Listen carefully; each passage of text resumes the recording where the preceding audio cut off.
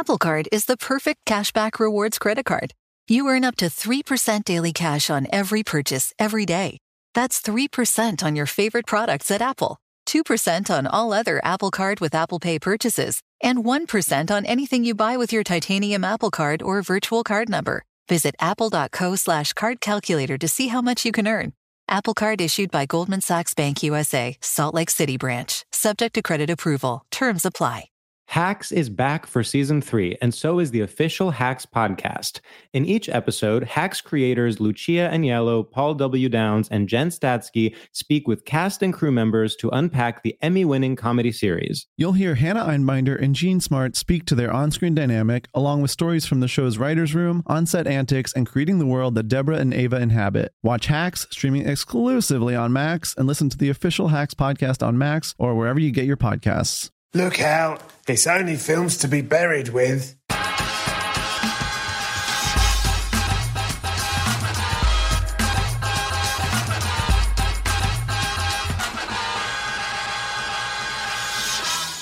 Hello and welcome to Films to be Buried With. My name is Brett Goldstein. I am a comedian, an actor, a writer, a director, a battery hen, and I love films. As Emily Dickinson once said, "If I can stop one heart from breaking, I shall not live in vain," which is why I don't let any watch Jessie's song in Toy Story 2. Profound words as always from Emily D there.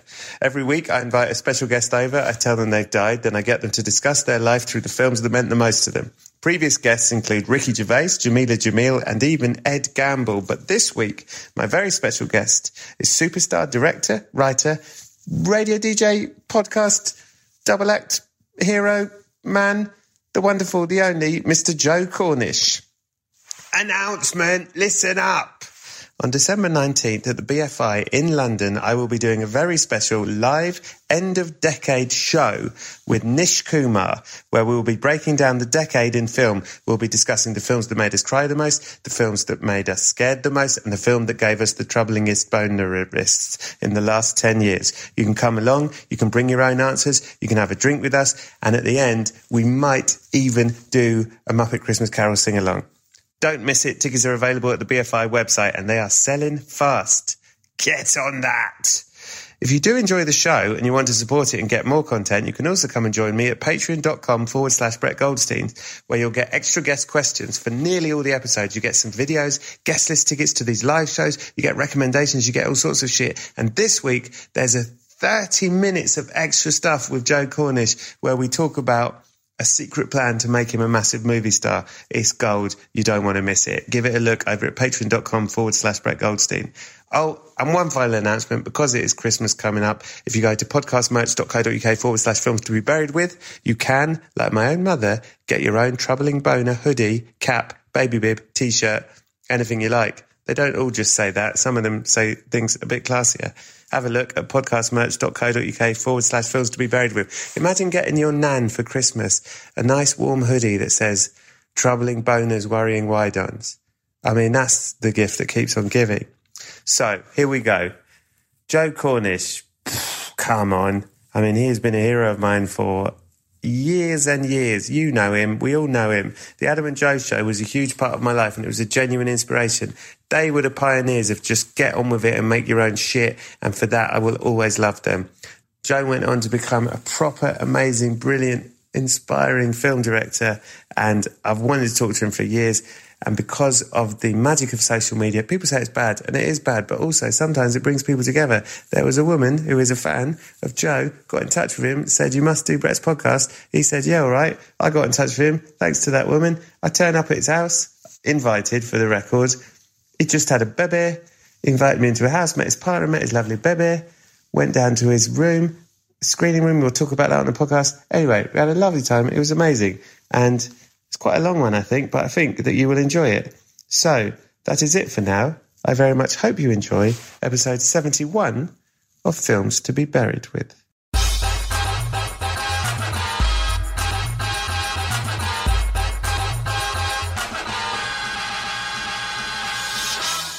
Hello and welcome to Films to be Buried With. It is me, Brett Goldstein, and I am joined today by an actor, a writer, yes, a podcaster, yes, a radio DJ, a human, a man, a megastar, one half of everyone's favourite double act, a toy manipulator, a husband, a father. Not married. Not married, so scrap that. Yeah. And a partner. He's a partner, doesn't believe in marriage. Like in the Wild West. He's got a Wild West partner that he goes on adventures with, and one of the finest British filmmakers working today. Please welcome to the show, Mr. Joe Cornish. Hey, you're very kind, Brett. That was one heck of an introduction. I think we should just call it a day. Okay, thank you. Because it'll be downhill from that generous, hyperbolic spiel. Joe Cornish, I'm in your house. I'm quite frankly, this is the dream. I'm in a room. Let me describe it. It's under the house. Not massive. Listen, it's not ostentatious. No. But what it is a fucking screening room. It's got a sofa, it's got a projector, it's got a proper screen against the wall, and some of the best. I feel like your DVD collection is for me. He's got Don't Look Now massively displayed. Well, this is the shelf that Brett's looking at. Yeah. Is the stuff that's in play. Do you know what I mean? The stuff that I'm thinking about watching. So if I come down here in the evening, that'll be my mini perusal section. How often? Whereas the main selection, the Smithsonian is in the little cubicle behind us. Lots behind some double doors. And to be honest, I've rationalised because both Adam and I used to have. I mean, you probably did as well. Many people did in the 90s, thousands of DVDs, thousands. But what with the new landscape of streaming and stuff, I figure you get rid of the ones that you know will be there forever on streaming. If it's a big studio movie that you feel, that you like, but you're not necessarily passionate about. Do you need three copies of Independence Day? Exactly. There'll be copies of Independence Day available in landfill forever to be dug up. Yeah. So I've whittled it down to stuff that I think is really precious, or stuff that I covet, or stuff that I think will disappear from streaming libraries that might be hard to find in streaming libraries. Because however good it is, streaming's still a bit unstable, isn't it? If your Wi-Fi goes out or something chokes your bandwidth. I mean, what if one day the internet stops? Right. Then we're all fucked. We're all fucked. So you've got to have a backup library of and I have to say they are mostly Blu-rays, and I've got quite a lot of 4K discs as well. The question I have for you is, how are you putting those DVDs on the shelf? Alphabetized? Well, this happened about a year this happened after I moved into this house, which was only a year and a half ago. I decided to go for label. Right. So all the Criterions are together. All the Eurekas are together. All the Twilight Times are together. Is it called Kino Lorber? Yeah, could be. I've never said it out loud. They're all together. All the Warner Brothers are together. Wow, you respect a studio. Well, I just like the uniformity of the spine. The visual, you like the visual. Because I like all the titles are justified left. Yeah. Do you know what I mean? Yeah. It's as if it's as if my library is on Final Draft or Pages, and I've lassoed it and justified left with all the titles within. I mean, it is beautiful. It's not beautiful, but it's pleasing. It is beautiful to you and I. It is beautiful. And you're right. If you'd done it in alphabetical order, it would be a fucking mess. It would be a fucking mess. You're a visual man. Yeah, well, thanks, man. I appreciate you appreciating my nutty room. Joe Cornish, I have a confession, and it's something I'm not proud of, and it is this. I did not manage to see The Kid Who Would Be King at the cinema, and the only reason was because I was not in the right country when it came out. You're a busy man, that's fine. Came out, I was in England, and then I was in America when, each release I missed. You deliberately avoided it? Yeah, I flew across the Atlantic. To get the fuck out. I was like, when's it coming out? Book me a ticket! Anyway, very sensible. But here's the thing. Yeah. What I did do is I have watched it. I just haven't watched it on the big screen at the cinema. And I apologise for that. Because I know that's how it was intended. But I watched it on the biggest screen I could, and it is excellent. Oh, thank you. I watched it very recently. I'm so interested in your filmography because so much of it seems to be it's only for children. Yeah, as in about children, and an optimistic view of the future generation seems to be the link between Attack the Block and Kid Who Would Be King. And I wonder where that comes from in you, that is your thing. Is that your thing, or is it just... I don't know. I've no idea. Because you've only just had a baby. Congratulations. Thank you. Well, I think I'm quite a happy person, quite an optimistic person, yes. And Attack the Block in particular was a reaction to downbeat, miserabilist, British urban films, and particularly British independent films, the sort of miserabilism that tends to sometimes masquerade as importance when you don't have much of a budget. And just the fact that I find movie-going really pleasurable, and even like a really good depressing film, like Brazil is quite depressing. Yeah. It's the example that springs to mind, is really elevating and transporting at the same time. And sometimes I find movies are just sort of grim for the sake of having a bit of impact, you know? So anyway, agree on that. I wanted it to be upbeat. And it was a response to more negative and pessimistic portrayals of youth. And plus it was a sci-fi action-adventure movie, essentially. Yeah. So usually the good guys win. Yeah. Or if it's a sort of slightly dystopic sci-fi, there's a sort of plus-minus ending. Yeah. Where to one degree it's a positive and to other degrees it's a negative. And that's the case in Attack the Block. You know, lots of his friends have died and terrible things have happened, and he's being... this is a spoiler alert if you haven't seen it. He's being taken away in a police van, but yet there's something within his personal development where he smiles and he's got the support of the crowd. So it's and he's on his way to be in Star Wars. And exactly, he's on his way to meet JJ. Yeah. And then Kitty Would Be King is just an unashamedly kids film. Yeah. So it's good to be happy when you're a kid. Yeah. And an adult. I guess a lot of my favourite films, I mean, like everybody, a lot of my formative movie-going experiences were as a child. Yeah. And so kids' films had a big impact on me when I was a kid. And then also, as you get older, when I watch films about children, like Au revoir les enfants or The 400 Blows, or classic European films about childhood... Yeah. When you watch those as a slightly older teenager, you suddenly have a perspective on childhood. It's the first age you are, where you actually have a sort of intellectual perspective on being on that state of existence. Do you know what I mean? I do. Do you remember feeling very nostalgic about your own childhood when you were in your late teens? I genuinely remember being like in the last couple of weeks of school and feeling sad, like I'm going to miss. I'm aware that this is a great fucking time and that I'm about to go into a thing which won't be like this anymore ever again. And culture tells you that childhood is precious. Yeah. The way your parents respond to you as you grow up tells you that you're moving away from something quite particular and unique and important. Yeah. And so I suppose I was conscious of that when I sort of matured in my film tastes a bit when I was a late teenager and watched more European stuff. And a lot of classic European cinema happens to be... there are a lot of great coming-of-age movies. Is it because we like origin stories? Because all the best superhero films are origin stories, and childhood is an origin story? Well, it's a weird phrase, origin story, isn't it? And it's only become currency because of the number of serial movies. I mean, most movies are origin stories. Is Scarface an origin story?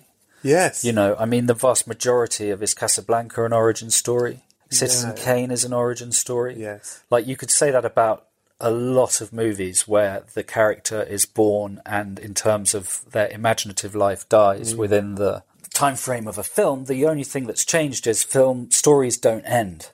Yeah. And it's one of my pet theories about what I like in movies is that they end. Yeah. A story ends because when a story ends, you can think about it, walk away from it, let it resonate, percolate. If you know there's going to be 16 more movies, then you don't have that intellectual distance, do you? No. And it's weird. It's strangely suitable for the time, I think, for these anxious times that narrative now doesn't end. Because everyone's in a state of anxiety where when will Trump, when is all this shit going to be over? All these terrible political and social franchise. We're in a binge watching series that's never ending. And in the olden times, narratives used to end. You'd have closure. You'd think, well, that period of history of my life, that story is over, and I can learn from it. But now all these narratives are just endlessly strung out in a way that's very anxiety-inducing, I think. I really agree with that. You're right. Can I ask you this? I was going to ask you this before we recorded, and if you don't want to talk about it, absolutely fine. And I just won't even ask this question. Can we talk about what happened with Ant-Man? Sure, yeah. Oh, okay. Oh, great. No, I've talked about it a lot. You have? Okay. Yeah. What happened? and how do you feel now? Please, if you don't mind sharing a bit. Well, as you know, we worked on that movie for a very long time. Yeah. So it all started. I mean, there's a super long version of this, and I won't do the super long version of it. But to cut a long story short, we were working on it for so long that we really experienced the whole evolution of Marvel as a company. So we started when they were experimenting with superhero movies, when they were hiring Ang Lee, people like that, auteurs, to try and bring respect to this genre that was pretty much a kind of direct-to-video thing when they started out.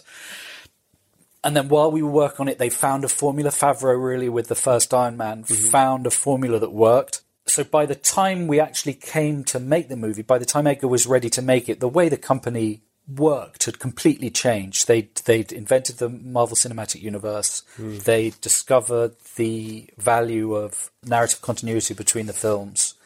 And Edgar and I had written a standalone movie. With an ending? Did it have an ending? It had an ending, and it had a slightly tricky thief at the centre of it. Right. It had a thief at the centre of it. Scott Lang was a thief. Now, even in the comic books, he's a thief to save his sick daughter. Right. So they set the character in a place where, you know, all movies are usually about a good person doing a bad thing for a good reason. Yeah. And it depends how you calibrate that. Like in the comic books, he's doing a bad thing for a very good reason. His daughter's dying, so he needs to raise the money for her operation. In our version, that wasn't the case. He was a thief, a petty thief, a criminal who over the course of the movie reformed himself. Right. It had a lot of the elements that are in the finished movie. You know, quite a bit of our stuff is still there. Okay. But that eventually made it wasn't Disney back then. That made the Marvel committee very nervous. Right. His criminality at the beginning. And then there was just stuff they wanted to shoehorn into the film that Edgar and I didn't feel were, fitted with what we'd written. The other thing that was happening was, at that time, there was something called the Marvel Creative Committee, who were above Kevin in the hierarchy of that company. And there was a tug of war going on between Kevin and them. And they were not really filmmakers. They were corporate overlords who looked after all sorts of aspects of merchandising and that didn't, you don't necessarily put at the forefront of your thinking if you're a writer or director. And Kevin actually won that tug of war and took over from them after Ant-Man. Oh, okay. So there was politics involved, and then there was just the basic creative disagreements thing, and then the company changing very much. But it was fascinating. Yeah. I mean, it was much less painful for me than it was for Edgar, because I was just so chuffed to be there. Right. And just, bedazzled by everything that happened, whether it was positive or negative. Yeah. I just couldn't believe I was part of this thing that was happening. I guess, look, I know nothing about what really happened, the real side of it. What I always imagined was that it must have been frustrating once Guardians of the Galaxy happened, because it felt like, and maybe it isn't true, but it felt like they went, okay, let's give someone a chance to do whatever they want. That probably isn't quite what it was. But at the time of your Ant-Man thing, it seemed like they were on a track that was getting I don't know. I think it depends what sort of a director you are. Right. Edgar's a writer-director. And you have not that James Gunn isn't, but it just depends what sort of a director you are, whether you can play well with others. Yeah. And plus, I think the Ant-Man thing happened so publicly that Marvel became aware that people had this slight suspicion. So maybe you're right. Maybe they worked to mitigate it in the way that they, going into Marvel after that point, you would have a knowledge of a certain need for accommodation. And do you like the film? Yeah, I do. Yeah, I do. That's good. Yes, I do. I do. There's still loads of our stuff in it. Well, that's good. Loads of man. I'm just thrilled to see a line that I wrote on the screen, I saw a story. Same with Tintin. Yeah. A lot of that is ours and a lot of it isn't ours. But when those characters say a joke or a line that I wrote in a Steven Spielberg film, that's fucking huge. It's all good as far as I'm concerned. One more question, if I may. Oh, yeah. So my friend John Drever, who I made a film with, Super Bob, he wanted me to ask you. I said, I'm seeing you. I think you're his favourite. He couldn't believe I was coming. Wow. He nearly cried. And he said, can you please ask him about genre filmmaking in the UK? Is it, because that's what he wants to do more of, and it's so hard. And I'm sure you have found it hard. And how do you feel about it now, at this point in your career? I don't see why it should be hard, really. I think actually there's a real appetite to make a good genre film, because they have a chance of making a reasonable amount of money. The tricky thing is that you've got so much competition, which was very evident with both Attack the Block and The Kid Who Would Be King, because as soon as you make an action-adventure sci-fi film or a big kids' adventure film, you're immediately in competition with Hollywood movies that they market the living fuck out of, and that cost 4 times. We had a good budget on Kid Who Would Be King, but it was a third of all the movies we were up against. We were an original movie with no real stars. Everything else was a franchise with massive public awareness already behind it. So that's the tough thing if you make even a good genre movie over a certain budget, is that you're suddenly in very deep water in terms of who you're competing against. But if you can be clever about your idea and thinking of something that is visually novel but affordable, and you can do it convincingly, then I don't see what should be holding people back in terms of going to companies and getting support. Because I think there's a lack of really good genre scripts out there. I think that's the feel I get. You're a bloody optimist. Well, we've established that, haven't we? Yeah. I think. It's a real thing with you. Yeah. I think so. I think, especially if you're a writer, the truth is, and having sort of knocked around a bit now, that there aren't that many really good writers around. Yeah. And if you are good, I think you will get work. Yeah. So the thing is just to keep at it and keep working and keep improving. Would you ever direct something you didn't write? Well, yes, I think so. And I get sent stuff all the time. But, Adam and I have been very spoilt.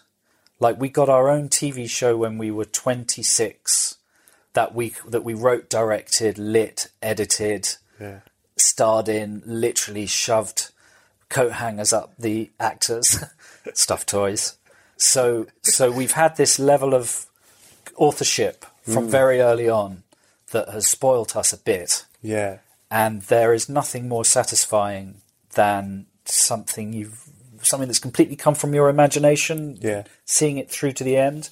I heard like Tarantino saying that about Once Upon a Time in Hollywood when he was doing his press interviews for that, saying, how rewarding it is because none of that shit would have existed. It all came from his brain. Yeah. Do you know what I mean? Yeah. And that's really, really satisfying. Plus, when you're on the floor directing, you've got real authority. You know it inside out, and you can answer every single question because you've thought about it. It's from your heart. You don't need to think about it. Actually, you just immediately know because you. Whereas my worry would be if it was someone else's thing, that you'd be second guessing a bit. Yeah. Joe, I forgot to tell you something, and I probably should have told you when I got here. And it's bad because you've got your place and your kid, and your life seems pretty great, but I probably just got to say it. I'm sorry, I should have fucking said it when I got here. Oh, it's just hard to say it. Fuck. You died. You're dead. I'm so sorry. Well, who are you to tell me this? Are you the Grim Reaper? Yeah, I've been sent, You've been sent by by whom?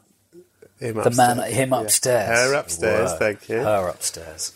How did you die? Well, I've been thinking about this because I've listened to your podcast, and Adam and I had this friend called Chad, who was an American exchange student, and he had body hair and experience in the world long before we had it. He was an impressive figure, and he used to talk about what the most awful way to die was. Yeah. And he came up with this thing where he would say, okay, right, the worst way to die would be if you were in like a flume at a water park, right? One of those fiberglass tunnels. But it's in. Oh, you're in a water slide. You're in a water slide tunnel. Lovely. Yeah. Okay. But it's at quite an acute angle, and it's infinite. Oh, wow. And you're sliding down it in your little swimming trunks. Yeah. And there's a razor in the very middle of it, bisecting it vertically, but it starts incrementally. Yeah. So your butt crack can't help but sit in it. Yeah. And then it very, very gradually gets taller and taller until at the bottom of the flume, it completely...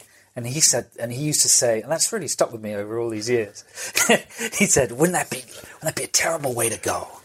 And that's what happened to you. But actually thinking about it now, it might be a very sort of clean and pleasant way to go. It sort of depends how quickly it's splitting you in half, I suppose. But that's not how I want to go. That's just whenever people talk about, like, whenever the idea of inventing a death comes up, that's what I think of. I'd like to go I'd like to be at the bottom taking pictures for the, when you get off a slide and there's like key chain pictures and stuff. Of a perfectly bisected body, a bit like the guy in the lift in Damien Omen 2. Yeah, give it to the family on a keychain. What other good bisections in movies? There's lots but Baby Cut and the River Styx, is there a good one? Is there a good one in Itchy the Killer? Probably. Very, Feels very like sharp probably done knives. a few. And they sort of peel apart with little bits of sinew. Oh, lovely. Lovely stuff. Lovely stuff. Delicious. How did you die? You avoided that water slide, luckily. I died like one of the vampires in one of Anne Rice's vampire novels. How did they die? Like The Vampire Lestat or Interview with the Vampire. So I've been alive for such a long time. I mean, I had a really good life as a mortal. Great. Then I got bit by a vampire. Right. When I was still sexy. Yeah. That age, just perfect, little bit, like super sexy. Mm-hmm. I got bit. And then I lived for thousands of years, Brett, literally thousands of years. Until I was so bored. Yeah. I'd done everything. I'd indulged because I'm a vampire. How many of you were knocking about? How many of me? Yeah, how many, immortals? I don't know. I don't care about the other vampires. It's all about me. But everyone you know is dead. Many generations. Oh, yeah, no. Historical periods have gone by. I've seen the future. I've seen every permutation. Okay. I've travelled all over the world. Yeah. I've indulged my every nefarious whim. Nice. I've indulged my every altruistic whim. I've done it all. Right. The snag is, if I remember rightly in those novels, when a vampire dies, like if a vampire sucks another vampire's blood, they die. Oh. And it's incredibly painful. But by that point, I'd be so desperate for a new sensation that simply that level of pain would be very enjoyable. Refreshing.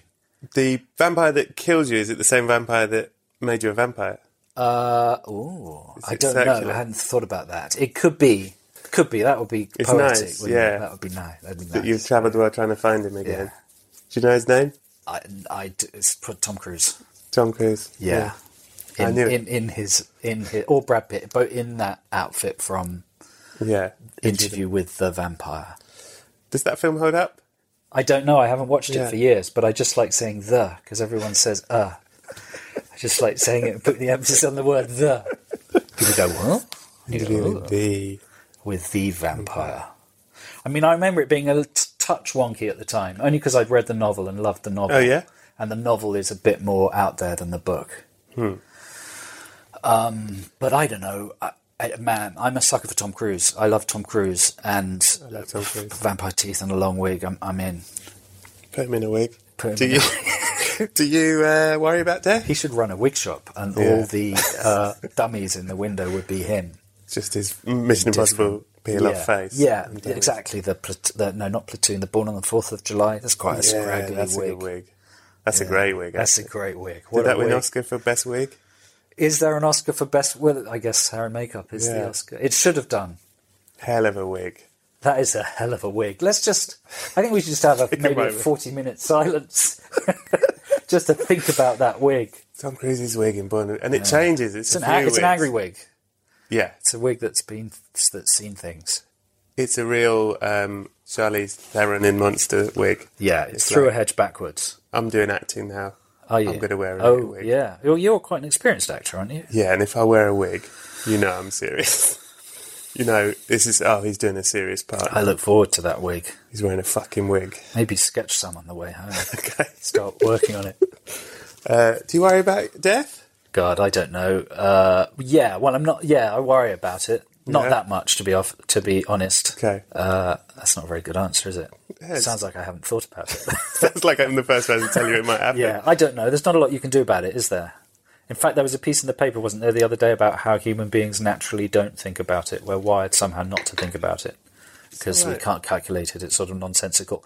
Yeah. My thing is like, well, what was I doing before I was born? Yeah. Is that upsetting? Because that's just the equal and opposite.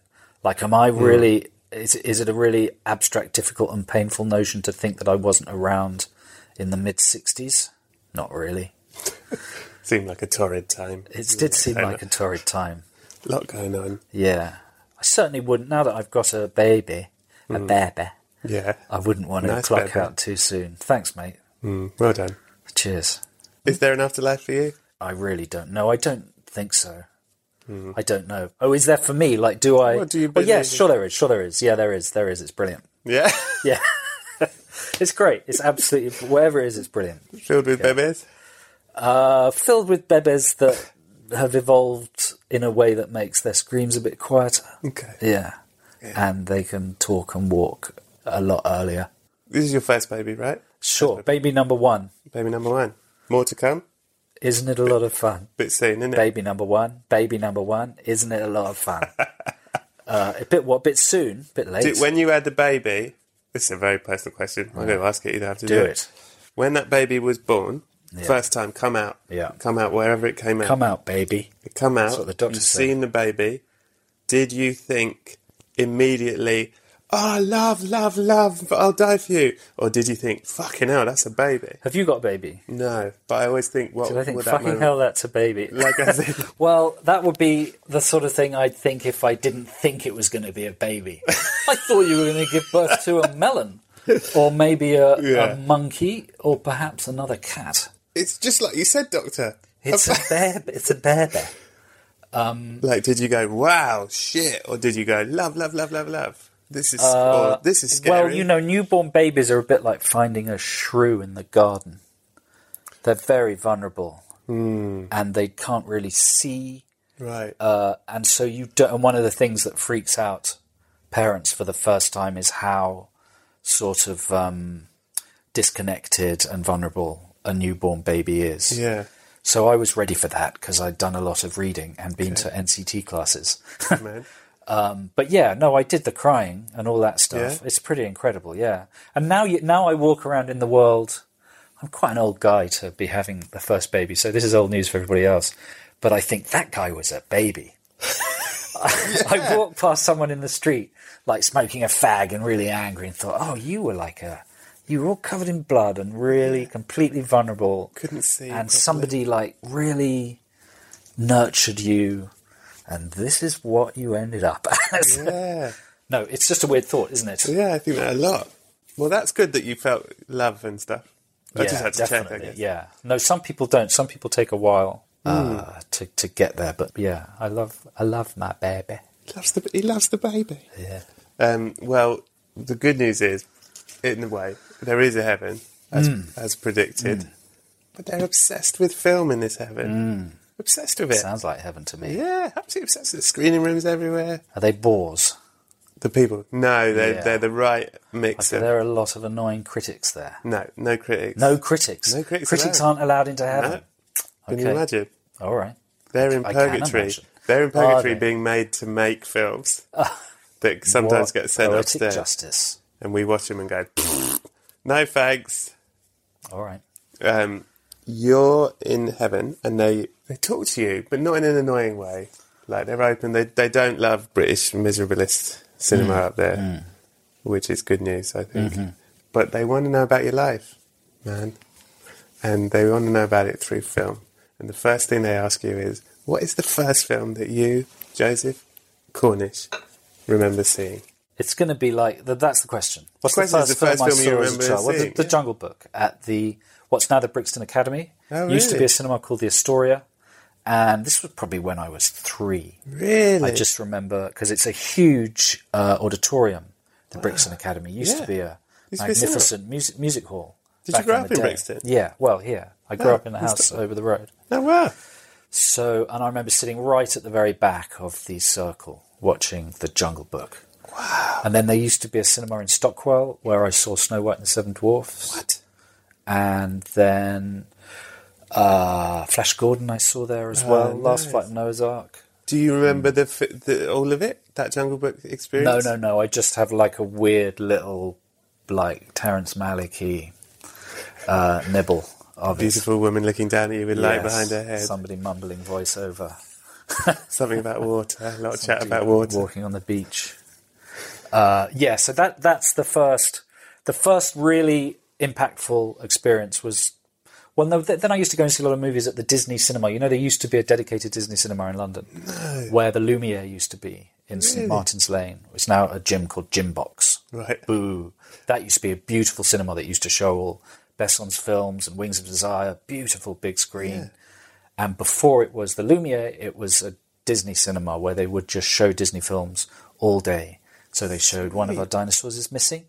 And when you went down those stairs that you go down to get into Gym Box, they had the dinosaur from One of Our Dinosaurs is Missing. So we used to go there a lot. My parents used to take me to the NFT, that it was called, a lot. Then my parents' friend Pamela took us to see Picnic at Hanging Rock, which was, I think, a U certificate. Yeah, I believe so. Or maybe an A. But we saw it age 7 and it freaked the living shit out of us. What did A mean? All right. A just meant, it meant all right. No, I think U is universal. A, maybe you had to be accompanied by an adult. Okay. U films toddlers can see on their own. If they can get the ticket. Yeah, one can learn to push another in a pram, then you see big groups of the under 3s going in to see U's. It's fine. Yeah. It's absolutely fine. It's absolutely fine. But for A's, they need to be, you need to have an adult. I don't know what the fuck I'm talking about, actually. I can't remember what an A stood for. But anyway, it shouldn't have been an A because nothing visually shocking happens in Picnic at Hanging Rock, but the atmosphere and the music and the mood is terrifying. And it really... A load of girls disappear. Load of girls in lovely white frilly dresses disappear. Yeah, when they get going on a picnic to Hanging Rock in Australia. Mrs. Mangle from Neighbours is there. Very famous actress in Australia. And then they all disappear and then it goes on and on with a court case and shit. Do you have brothers and sisters? I've got brother and sister, yeah. Older, younger? Both older. Close? I'm the youngest. Close? Yeah. Yeah, sister's in Australia. Oh. So not that close. Quite far. And brother is, he's pretty close. We're pretty tight. He'll fuck you up if you cross me. Okay, cool. That's not true, he won't. Did you go with them? He's a policeman? Yeah. Shut up. Yeah, he's quite high up in the policeman's. Is he? Mm. Is he crooked?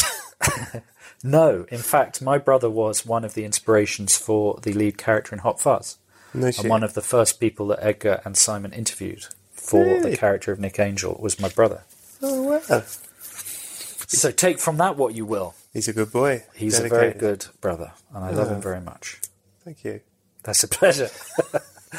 Did they go to the cinema with you, is my question? Well, my brother came to see Picnic at Hanging Rock with me, yeah. But no, a lot. I guess we went as a family, like most families when we were young, but I did love to go on my own from a very young age. Right. I went to Streatham, the ABC and the Odeon. Yeah. Those were my two haunts. And I still do love going to the cinema on my own. Me too. I think it's the best way to do it. I saw Joker on my own yesterday. Yeah, how did you find it? Yeah, I liked it a lot. Yeah, I saw that on my own too. Mm. Yeah. Like I saw the new Halloween on my own at the ArcLight in Los Angeles. Love that cinema. It's a good cinema, but I did feel like somebody could creep up behind me and attack me at any moment, and quite a few times I had to look over my shoulder to check that there wasn't a psycho. That's nice. Yeah. And in LA, there's a slight edge of terror always in LA. Yeah. Just because of the possibility of earthquakes. Yeah.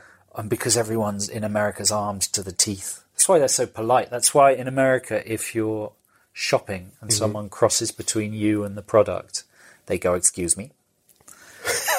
Because there'll be a gun battle. Yeah. If you're not polite. Speaking of scary, what's the scariest film you ever seen? Okay, so, boring answer. is, I think, the standard thing that a lot of people on this podcast say. And Jack Whitehall, I listened to his interview on your podcast, and he seems to suggest that a lot of people have friends who have VCRs. Yeah. And lax rules. And that happened to me. I had a friend called Jolyon Parsons, and we were 11, and we rented The Exorcist and Zombie Flesh Eaters and Fame. And which order did you watch these in? Well, I remember being really freaked out by... Fame starts with an actor pretending to do a shit. Like, it's a medium close-up of an actor, and they're straining, I think. And that shocked me. Yeah. That person's doing a poo in a film.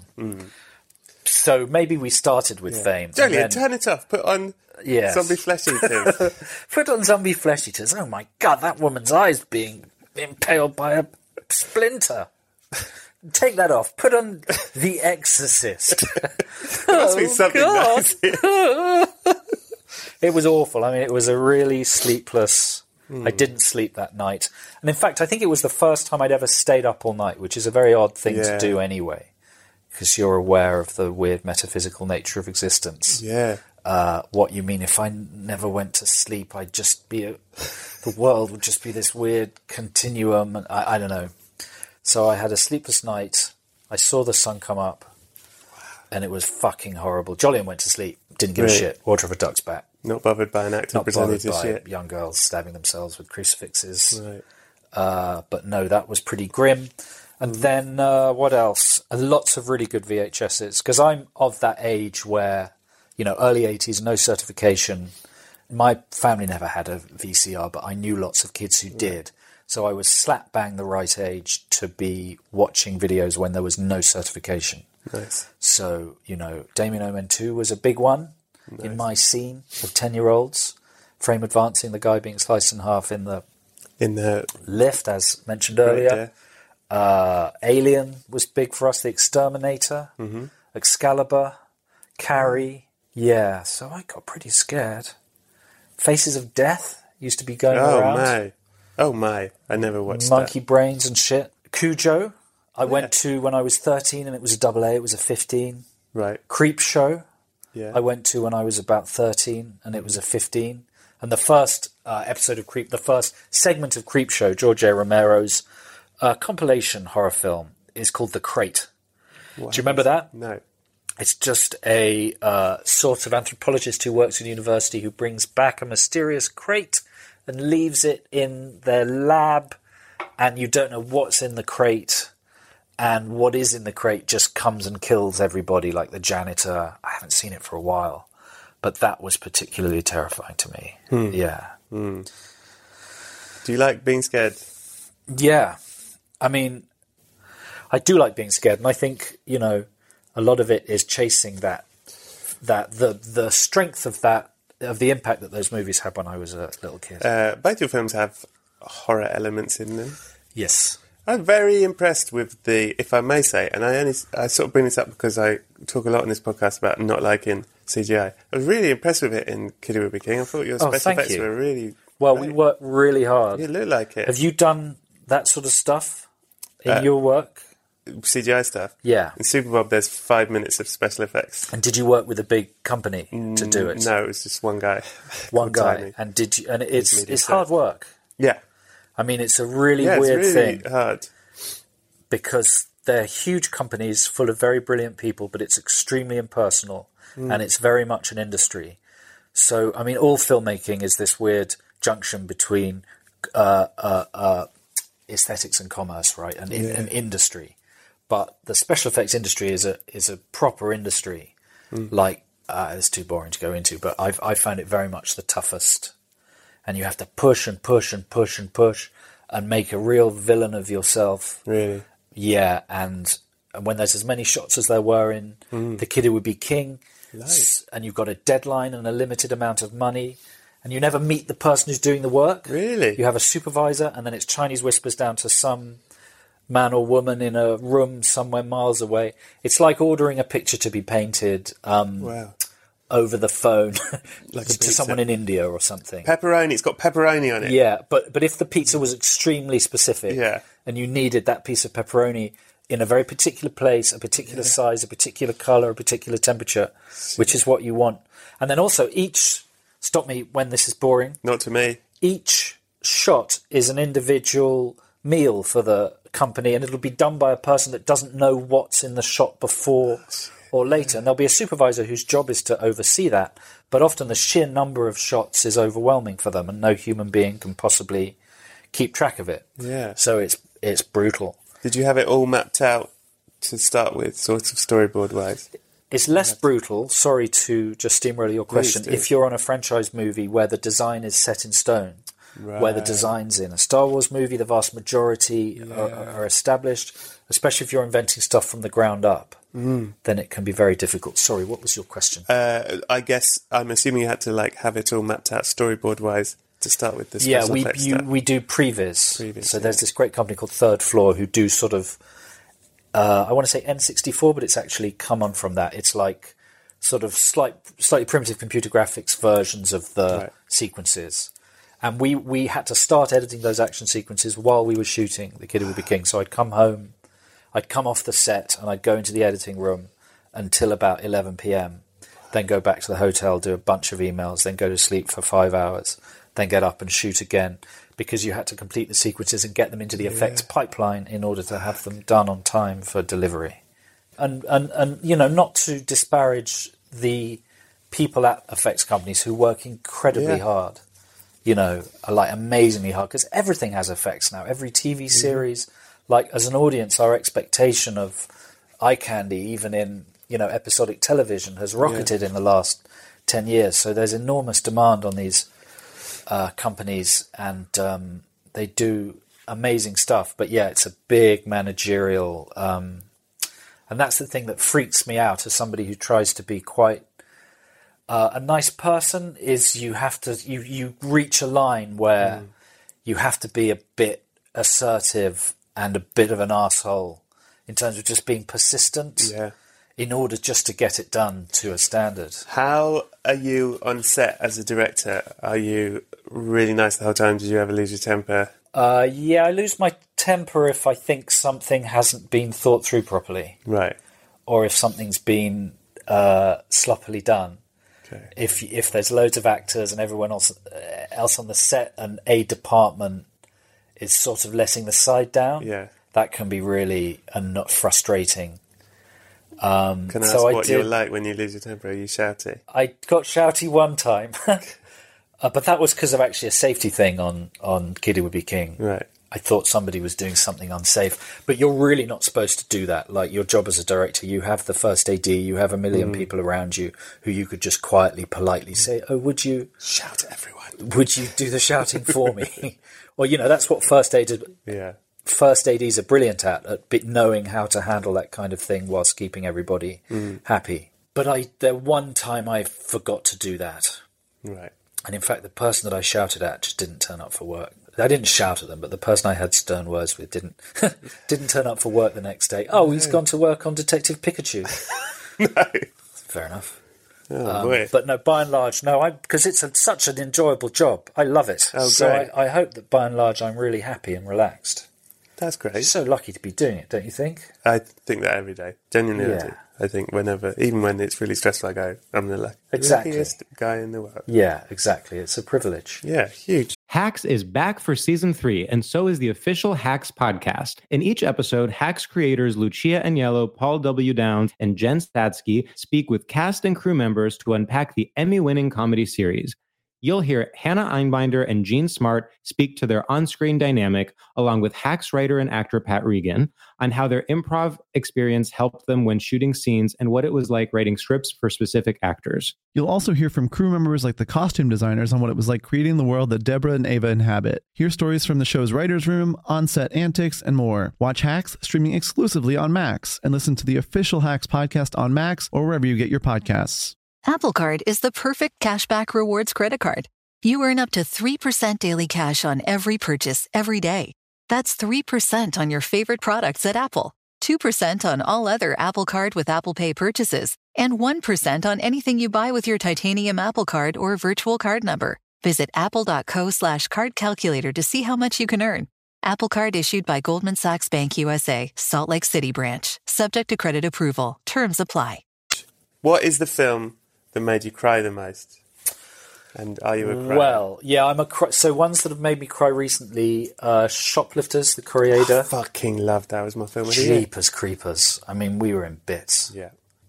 There's a movie called Summer 1993. It's really, really good. Little girl, her parents die. She goes to live with her aunt, and it's incredible performance. It is an incredible performance from this little girl and an even younger girl who have this sibling rivalry. And it just does a brilliant thing at the end that you don't know it's doing, and it does a thing at the end. It lets a character do something at the end that you didn't realise they hadn't done for the last hour and 20 minutes, and then they do it, and you go, oh my God. And is it crying? It could be. Is it that she hasn't cried? Yeah. Oh, God. And then that was just like a fucking tap turned on for me. So that's really good. You know, yeah, I know I'm definitely a crier. E.T. as a kid, I know I'm not allowed to mention it, but I was bang on the right age for that movie. Do you cry in life without films? Are you a crier? Well, I used to cry at stuff like, what was that Cilla Black show where she made people's dreams come true? Surprise, surprise. Yeah. I don't cry at funerals, but surprise, surprise really gets me. Yeah. Maybe that's okay. That's just healthy. That's just sort of diverse. But it means, I think emotion into a safe place. That's it. I think I don't cry in life, but I cry at films and adverts. Yeah. But is that because I'm scared of other people in real life seeing me vulnerable? Probably, Brett. Yeah. But you're one of us. You're a psychopath. Yeah. So welcome 100%. to the club. We've established that. 100%. But no, I loved. But I must say, European films I find easier to get emotional about, especially because the thing I love about them, and I used to love about them, is often you don't know the actors, so you believe. Yeah. You believe in. I personally believe in them more. I can believe the people are the people, and the artifice is less obvious if it's a European movie or a foreign movie. What is the film that people hate? Generally critically derided, but you're like, you idiots, this is the best film ever. This is a tricky one. I don't like slagging off other people's work, whatever it is, because it's hard. It's a tedious truism, but it is true that to finish any movie being good is a miracle. Even a short film, even even getting your mates together and shooting a sketch is tough. To stay the course and finish it, just finishing stuff is tough. Yeah. But having said that... This is a positive one.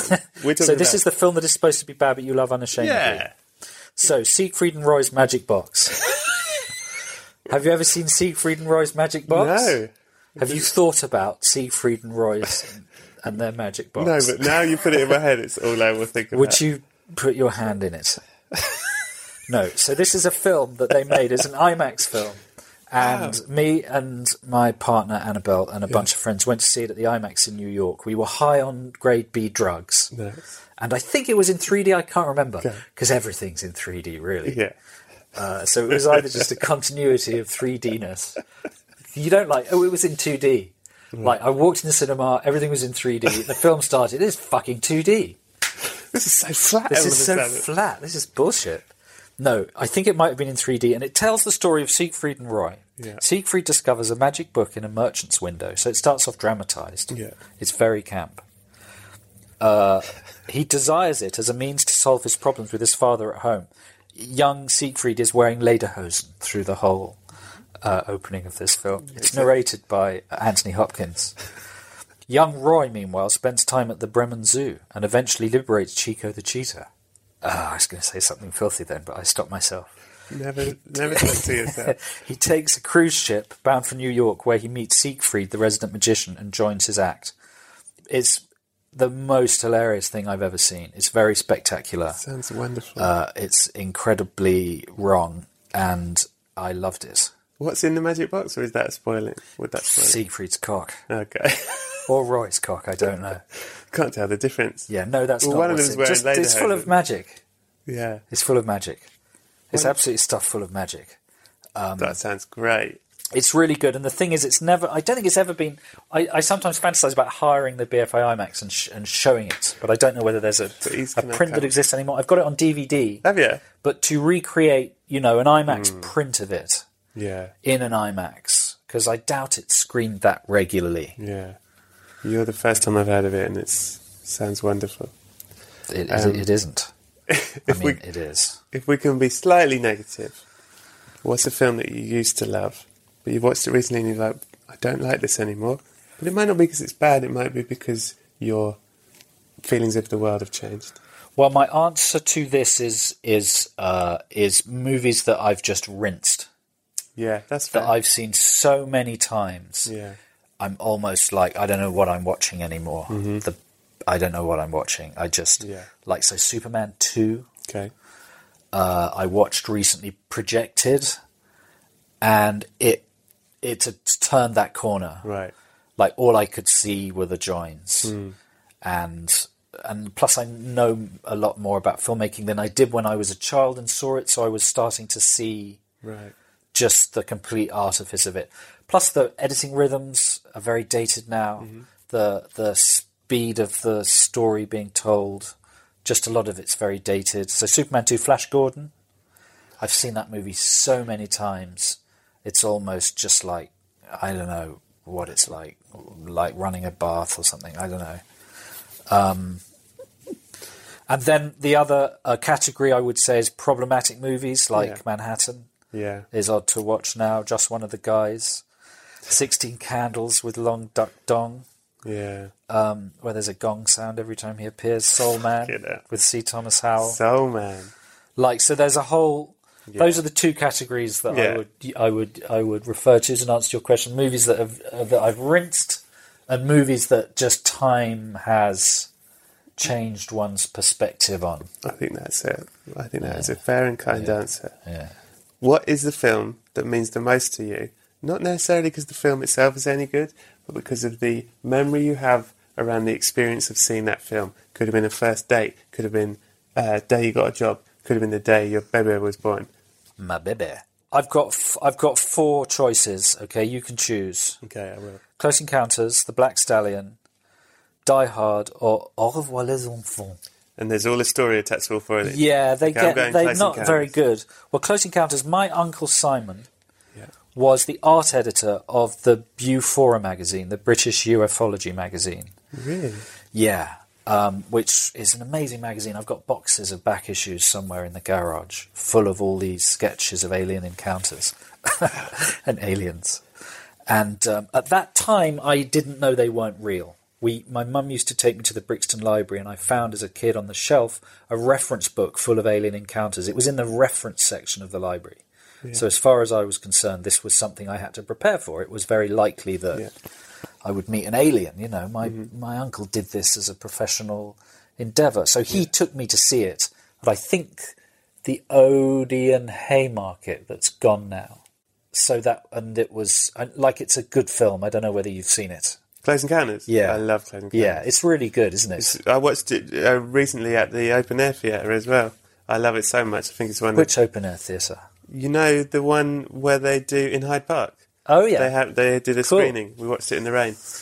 It's really good. I think I'm obsessed with it because I say this and then we go back to it. What I don't like about it is that Steven Spielberg says he wouldn't do this anymore. Yeah. But I really think it's interesting that the dad leaves his family for his obsession. And Steven Spielberg says, I would never have a character do that now. And I'm like, but that's what makes the film so complicated and brilliant. Yeah. I love that film. Anyway. And it's got moments of domestic drama. Incredible. That are, and it's no coincidence that Truffaut's in it, but there's the divorce stuff is... Huge. To have a movie with that stuff and then also the kind of psychedelic rock concert stuff. Yeah. Love it. Is quite something. Uh-oh. Baby crying. Baby crying.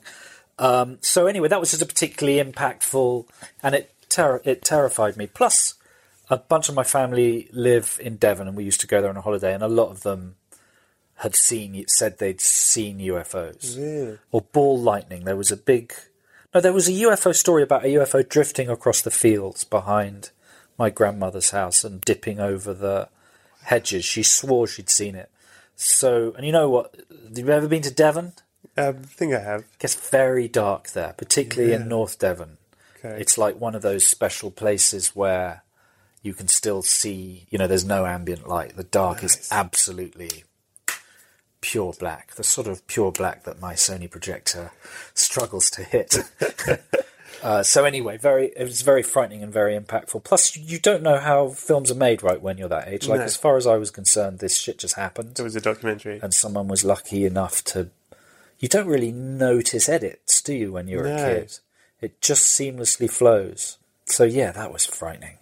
What? Oh, here we go. Here we bloody Sexy go. time. It's sexy time, Joe. Let's get Not comfortable. again. Let's put on a horror film and get comfortable.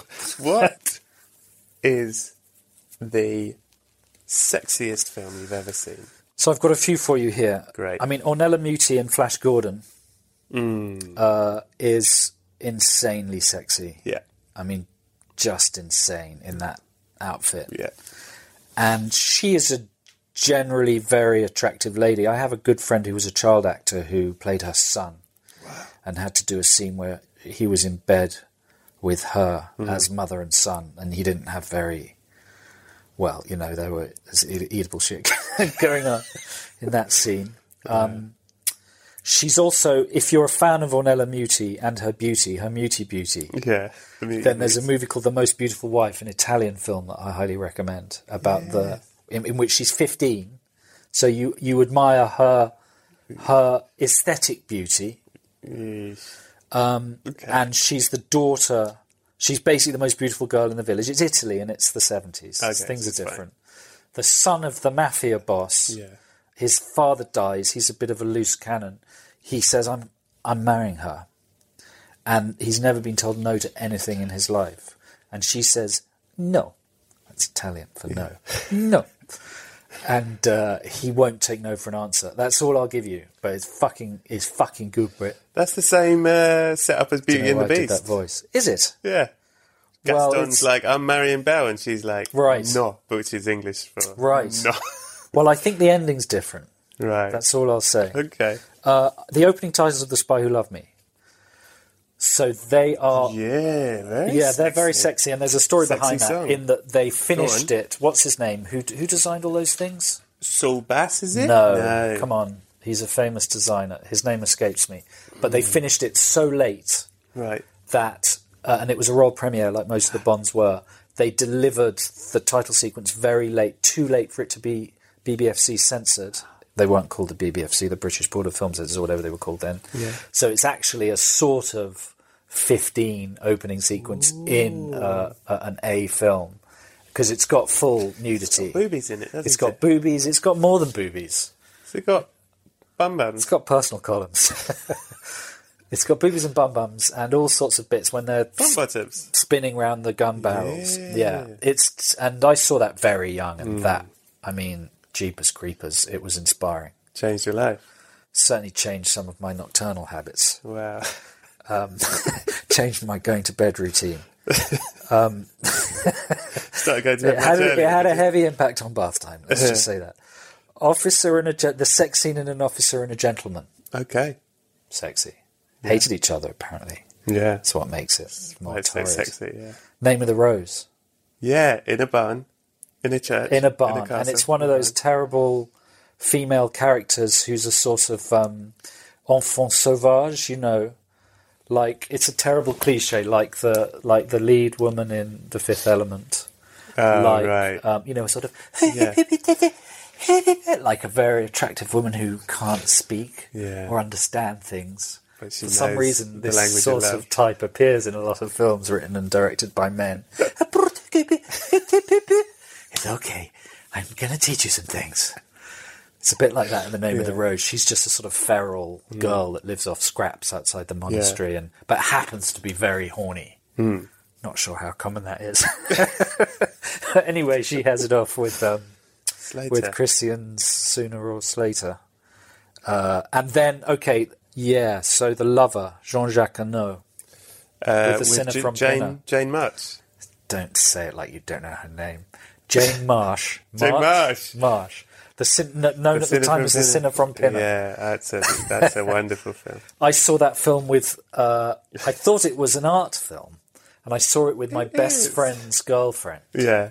They'd been together for years. And we didn't go to cinema a lot, but hey, do you want to...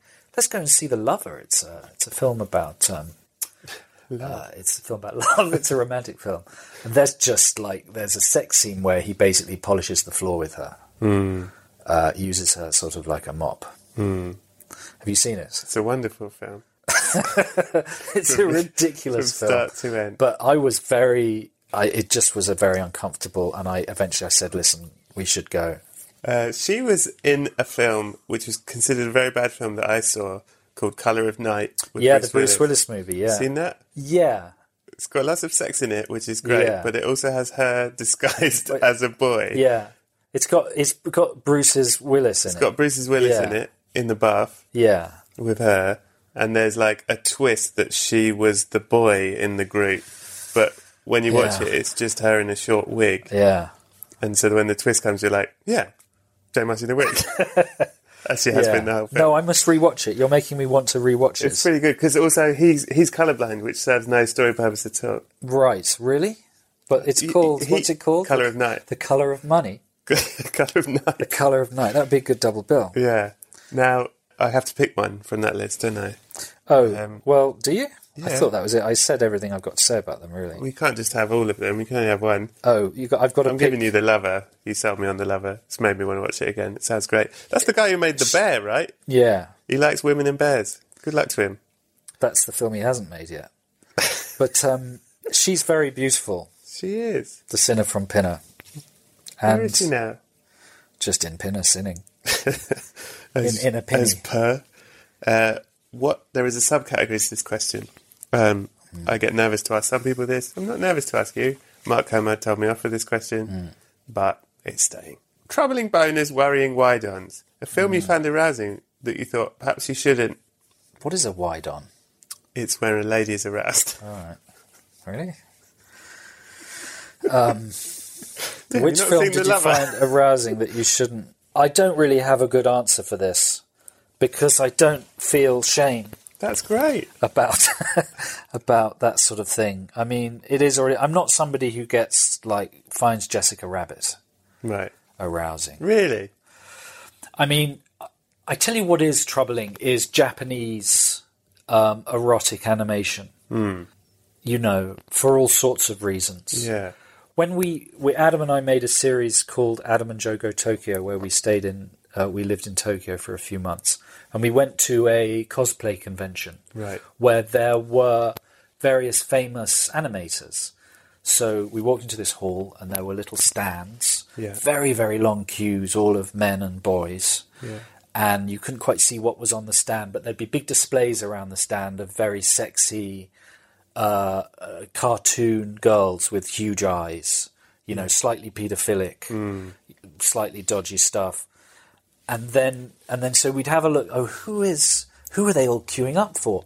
And it would be just a big fat man signing the, and he said, well, there isn't a woman in this equation anywhere. It was very odd. So that stuff, for that reason, and for all sorts of reasons, I find, because there was a phase when that stuff, around the time that Akira was huge, there was a phase where that stuff was a little bit illicit and exciting. But like Perfect Blue is quite good actually. Yeah. But there's that stuff I find troubling. But then I don't find it very arousing. You don't feel shame is really the key point here. Well, animation is such a weird thing to be like. It's just weird, isn't it? It is weird. It's just weird because it's not real, really. But you don't feel shame in your life? Are you not? Well, I don't. Not really. I don't feel I've got an enormous amount to be ashamed about, apart from my early short films. Do you get embarrassed? Do you suffer from embarrassment? Well, I get embarrassed I embarrass myself. Right. I mean, what have we been doing for the last hour? Okay. What is the greatest film of all time, objectively? It's very hard to answer this one because I think, what does that mean, great film? I mean, people say Citizen Kane, I suppose, because it has terrific technique, it embodies a life, the acting's terrific, it's sort of ticking all the... He predicted what he'd look like in the future, exactly. There we go. It's ticking all the aspirational boxes, but it's so subjective, isn't it? I guess the way I've often put it for this question is, it might not be your favourite, because I don't think Citizen Kane is anyone's favourite film. Well, that's what's weird about the question. But it's more, aliens come, they go, what's the pinnacle of cinema if we can only watch one? I'd give them a bunch or tell them to fuck off back to Mars. Right. I think it's... They come to Devon, they bounced around the back of your Well, then I'd say probably Lawrence of Arabia, but I'd want them to watch a 70mm print. That's lovely. On a big old screen. That's great. That's a great really answer. Good, isn't it? It is really good. But it's not, it's a film you watch. One watches every 6 or 7 years. Yeah, exactly. And it's a long one, but it's pretty amazing. The aliens are like, we've only got 4 hours. But then stuff like Alien, Die Hard, Terminator 2, The Shining, 400 Blows. There are those movies that... It's interesting when a new video format comes out, like 4K, the movies that come out. I mean, Alien, Blade Runner, Terminator 2. Apocalypse Now. Yeah, those are sort of... staples. Yeah, they've got something actually, because they've just released The Wizard of Oz. Lawrence of Arabia is available for streaming in 4K, but not on disc. Citizen Kane isn't, but Alien fucking is. Do you know what I mean? Because it's amazing. It holds up. It's amazing. Yeah. Alien's amazing. Yeah. Alien is it's so good. I mean, I would die to have made Alien, wouldn't you? Yeah, it's fucking good. It's such a good film, and to come at that moment where you're taking this is the key thing, to take a genre that hasn't been taken seriously and do it in a way it's sort of what Joker's done to one extent or another, but to do it in such a human grounded way is to just be at that level professionally at that cultural moment and have everything aligned to do that. Star Wars sort of did it, but to take a genre that's become dismissed and then just make it real like Alien did is such a key thing to do. What is the film you most relate to? You've been waiting for this question. Well, not really. I had a problem with Brat Pack movies when I was a teenager. When one is at one's most idiotic. It's probably 16, 17, 15, 16, 17. I was a dick. It's just a confluence of biological, social, hormonal, cultural influences. You're just awful. I was just awful. And you're very vulnerable to terrible things. Yeah. So me and Adam, and we were just hit between the eyes by, St. Elmo's Fire and just fucking... I mean, that's not a great film, is it? No, but were you like, that's us? A little bit. I sort of we knew we weren't, but we wished it was. Yeah. I saw Top Gun in San Francisco long before my friends did, because I went on holiday to San Francisco. Right. And that was when there used to be a 6-month window between American releases and British releases. Yeah. I was so jealous of all my friends who went to America the whole time and always came back to school and went, oh, I've seen this and that, and I couldn't see it for months. Yeah. I'd seen Top Gun ahead of time. I thought, right, I'm going to get a Top Gun jacket, and I'm going to rock that look before anyone else in the UK has. Nice. Now, they didn't sell the jackets or the little sew-on badges. So I bought just a bomber jacket. Mm-hmm. I couldn't, for love nor money, find any little US Air Force pin-ons. Yeah. So I drew them on in Tipp-Ex. That's so good. And I wore that jacket. Adam's got video of me in the London Underground with me wearing a faux Top Gun jacket with Tipp-Ex insignia on. No one knew the film existed. It's like, what, why has that spotty boy, why has he drawn, what has he drawn in Tipp-Ex? Tipp-Ex doesn't hold up well either on Please, cloth. can you release this footage onto your Instagram? Adam's got it. Okay. It's up to him. What is the one film you could or have watched the most over and over again? Well, it's a very tough one, this again. Because you've rinsed a lot. Yeah, and you don't really want to do that, do you? Because you kind of kill them a bit. So I really don't know. I put The Black Stallion, but I'm not sure I could watch that over and over again. It's a really good movie, The Black Stallion. I've watched it a lot because it's sort of it's got adventure components with the amazing shipwreck sequence at the beginning.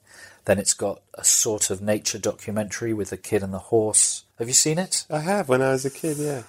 Which is so beautifully shot. It's the first film I saw on my own in the cinema, so it had made a big impression on me. Then it's got the bit I don't love is the Mickey Rooney training stuff in the middle, but even that's quite good. Right. And then it's got the amazing horse race sequence and the triumphant ending. Just the different the shooting techniques in it are really, really good. Terminator 2, I think I could watch a lot. Yeah. Like some of the best action sequences ever in terms of geography, clarity. Raiders. Yes, of course. But even Raiders, if you watch it too much, you start noticing continuity errors and stuff like that. How often do you struggle to watch a film, as in to just get lost in a film these days? With your filmmaking brain? Oh, no, it's fine. Oh, good. Yeah. No, I don't struggle I'm worried at all. about you. Because you've said a few times, you notice this, you notice that. I think it's just I'm 50, so right. Movies I saw when I was a teenager, I've now been watching regularly for more than 30 years. Hang about, you're 50? Yeah. Fuck off. Yeah. Well, you're in good nick. Thank you. 50? Very old, yeah. Born in December 68. Bloody hell. Yeah. There's no getting around it, Brett. Shit. Can't do anything about it. Might as well face up to it. Okay.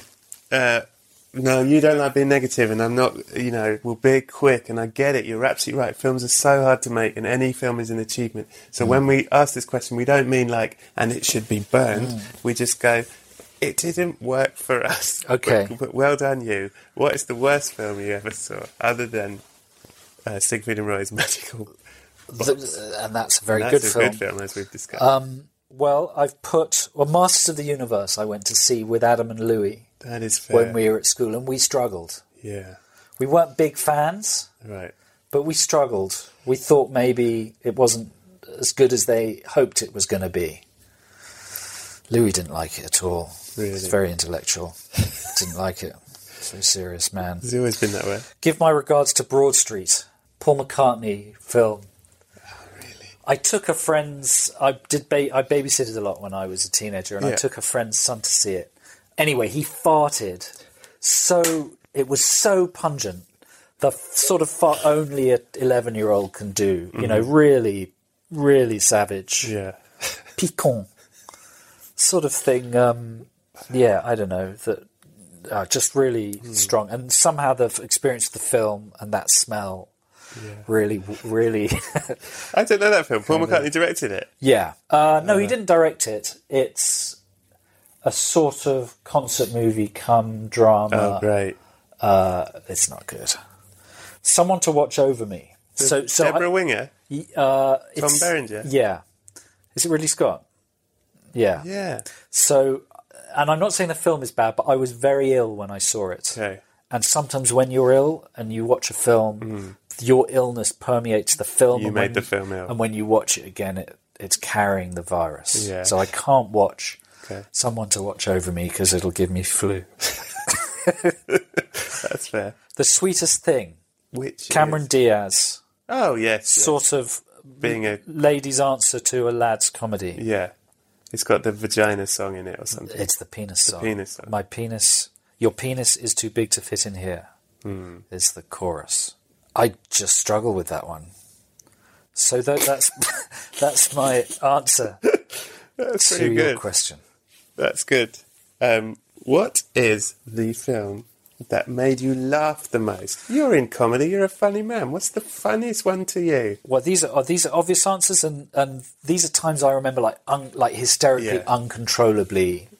Not a thoughtful laugh, but a proper muscle spasm.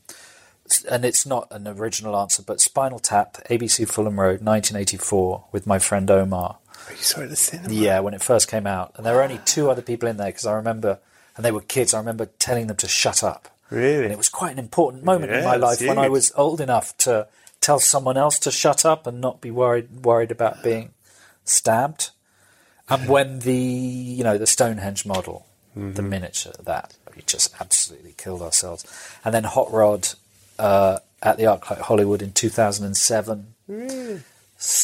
Probably high with Edgar and the bit where they're walking along and You're the Voice kicks in and the guy picks up the dustbin and throws it through the window. That made me crack up. Oh, I like that. Yeah. I mean, Spinal Tap is I like it a lot. the What's that? That's Austin Powers, isn't it? Yeah. It's probably not allowed anymore. Joe Cornish, what a fucking delight. Well, thank you, Brett. Thank you for doing this. Not and at all. having me over. When you were at a water park, right, and you were about to get on a slide, and someone says, it's got a razor and it's infinite. And you went, Yes. Do you know what? I'm not going on that one. You bumped straight into Tom Cruise in a wig, one of his acting wigs, and he bit you on the neck, turned you into a vampire. Yes. You were like, bloody hell, I didn't see that coming. But you didn't mind it, actually, because you were interested in the future. You lived way past everyone you know, Adam, Louis, your wife, your baby, everything. You had a new, not your wife, your partner, you had a new partner, you had new children. You experienced, finally, in the year 3,400. I'm not sure. Can vampires procreate? I don't think. Don't they make babies that grow really quickly, like in Twilight or something? I don't know. I've never seen Twilight. I followed this. This is plural, Twilights. I've never seen them. Never seen the Twiglets. Twilight. No. Well, you got to the year 34,500 when Brexit finally happened. Yes. And you saw changing regimes, the state. You saw all sorts of things. Yeah. You saw flying cars. You saw the abolition of flying cars. You saw flying cars come back again for a bit. Then Concorde was around for a bit. You saw all stuff. You started to realise that life was entirely cyclical, and that even though the technology changed, people remained the same. And at that point, you got slightly disillusioned with the future, and you started travelling the world looking for Tom Cruise to kill you, so that you could finally die. Yeah. And you went to Tokyo, and you found an anime festival, and there was a very, very fat man. He was the size of 3 rooms. He was signing pictures of boobies that he'd drawn out of his own head. And there was Tom Cruise sat at the back having a fruit corner with blood in one corner, and yogurt in the big bit. He was just putting blood into the yogurty bit for a new taste sensation. And you said, Tom Cruise, with your acting wig on, I finally found you. Will you please bite me again so I may die? And he said, yeah, all right, now? And you said, yeah, here's as good as any place. And he bit you on the neck and he sucked out your blood and you died. And you collapsed on the floor. But as you fell on the floor, over in the corner over there, another very fat man said, I'm open for autographs. And he held up a picture of some big cartoon boobies. An entire room full of people stamped over your body to get to him. So your body was a fucking mess. I'm dead, though, at this You're point. dead now. Yeah. But your body was trampled in bits. Got bits of cardboard, bits of carpet, everything. I show up. Muggins here. Clean up the Old mess. Muggins. Scrape you up. But there's so much more of you than I thought because of all this shit that's happened with all the squashing about, right? Yeah. All the bits I'm picking up that was attached to you. Anyway, stuff you in the coffin. There's more of you than I'd planned for. So the coffin is absolutely stuffed. Stuffed with corn sludge. Cornish pasties everywhere. And there was only room in this coffin for one DVD, one Blu-ray. No, it's a DVD. Man, I was wondering where this was going, and now I realise. For you to take to the other side. Right. On the other side, there's movie night every night. One night it's your movie night. What film are you taking to show everyone? Well, what I'm really, because when I read this on your email, what I was really concerned about was the technical setup available. Like, I'm disconcerted by the idea of DVD. I know. Am I allowed a 4K disc? I think, listen, what I've been thinking is about 720? You hand the DVD to God, and then she converts it into actual film. Okay, so I am watching a full quality theatrical. But she will. So you're really asking me what movie? Yeah. So it's just sort of the same question as what's my favourite movie. No, not necessarily. It's the film you're showing to everyone in heaven. Oh, that I'm showing to everybody. It's your movie night. When it's your turn. Well, I want to read the room now. Like, what's the Louis Armstrong's there. Right. Ella Fitzgerald's there. Oh, this is tough, isn't it? I mean, many an evening has gone by where you decide to watch a film and then 90 minutes later you're still deciding. So I'd probably go for something short, because when you're watching films in big groups, it's good to go 90 minutes or less because you're going to have some lightweights with you. Okay. I'd go for something quite arresting and fun. So I'm thinking Evil Dead 2. Lovely. Or maybe Raising Arizona. Lovely. I think I would go for one of those. How long is Raising Arizona? 102 minutes. Is it? 87 is the year. 94 minutes, yeah. 4 minutes will be credits.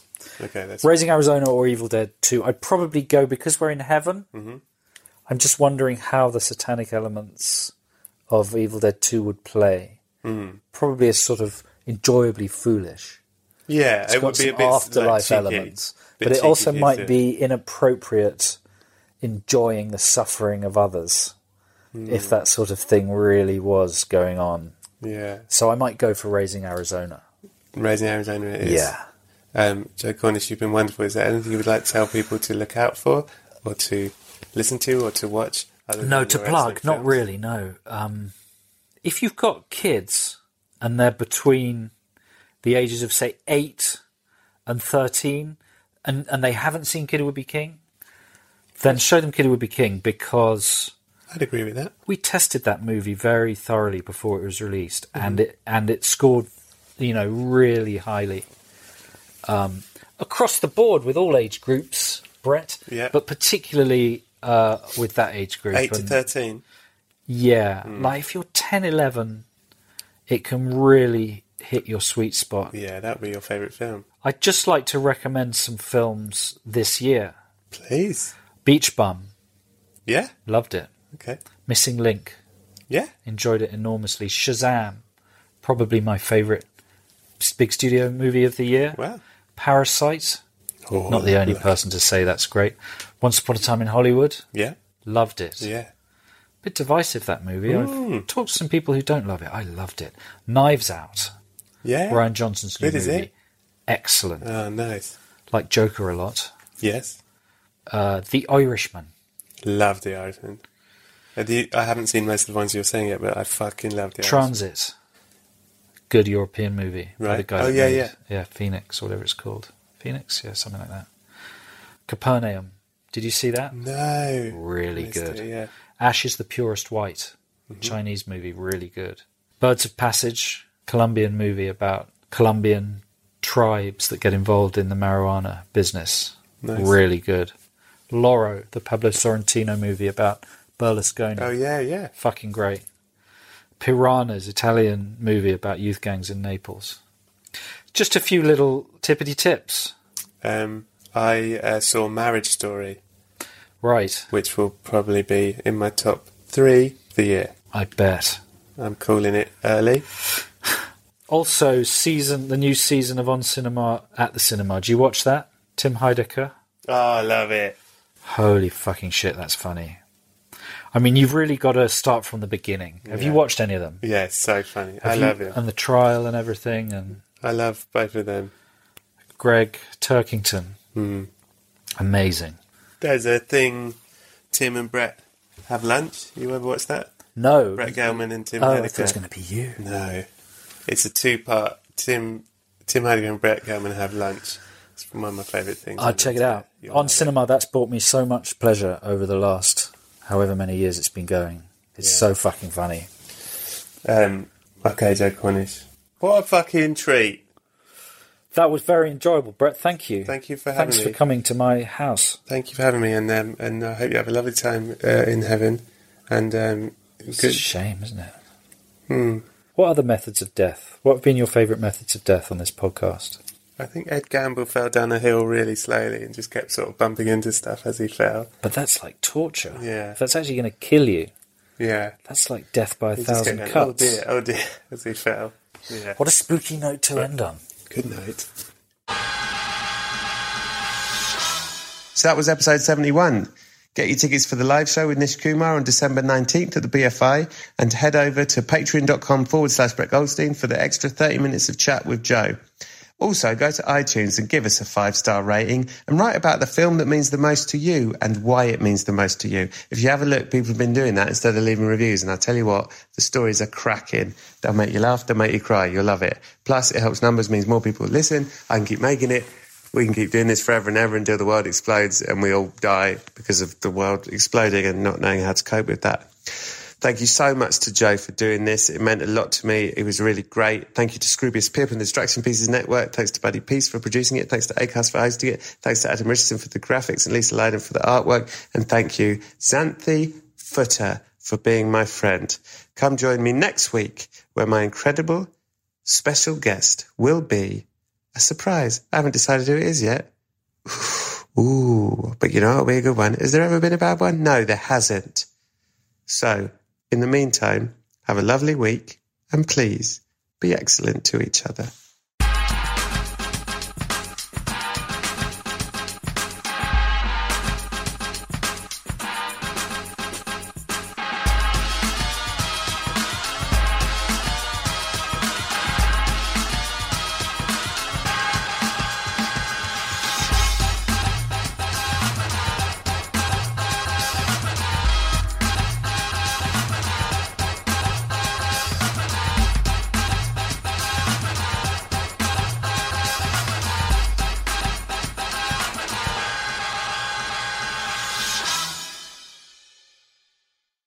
Brett, sometimes I dream of becoming an actor. Have you ever dreamt of becoming an actor? Maureen, what is it you think I do for a living? Never mind, sounds like you need the New York Film Academy. NYFA offers workshops, BFA and MFA degrees and summer camps in filmmaking, acting, journalism and more, online and on campuses across the globe. To make films alongside industry professionals, explore more at nyfa.edu. Thanks, Brett. Thank you, Maureen. Hey, I'm Rachel Martin. You probably know how interview podcasts with famous people usually go, right? There's a host, a guest, and a light Q&A. On NPR's new podcast, Wildcard, we have ripped up the typical script. It's part existential deep dive and part game show. I ask actors, artists, and comedians to play a game using a special deck of cards to ask some of life's biggest questions. Listen to NPR's Wildcard on the iHeartRadio app or wherever you get your podcasts.